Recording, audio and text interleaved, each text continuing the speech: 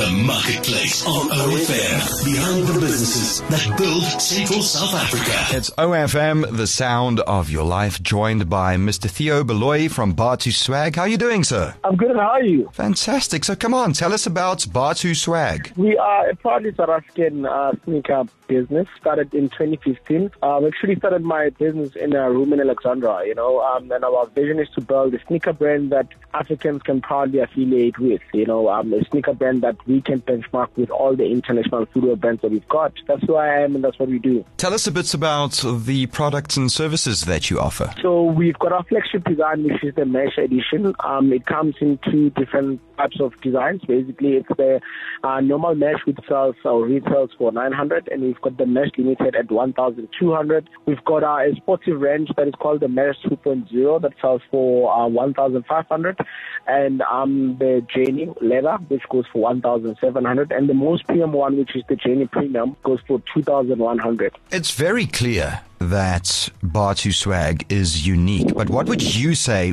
makes your business unique? I would definitely say that it's our story, our story resonates with a lot of people. So the word Bathu in South African townships means shoe. We always commonly refer to any type of a shoe as Bathu.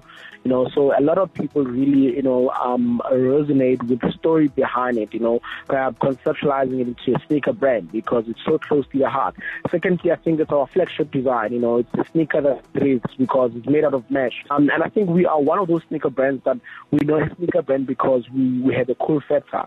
But our story is so profound that a lot of people in South Africa, like I said, can resonate with, the story that we're trying to tell. It's The Marketplace on OFM, the sound of your life, joined by Mr. Theo from Bathu Swag. How do we contact you? So you can hit us up on our website, also shop on the website or get our information on our website, which is www.bathu.co.za. Alternatively, on social media, Instagram and Twitter, it's at Bathu_SA. Bathu spells B-A-T-H-U, and Facebook is just Bathu, B-A-T-H-U. Just to wrap up, any interesting fact? I think the fact that we have started very small in a room in Alexandra. Today we occupy headquarters that has got a space of about 3,700 square meters.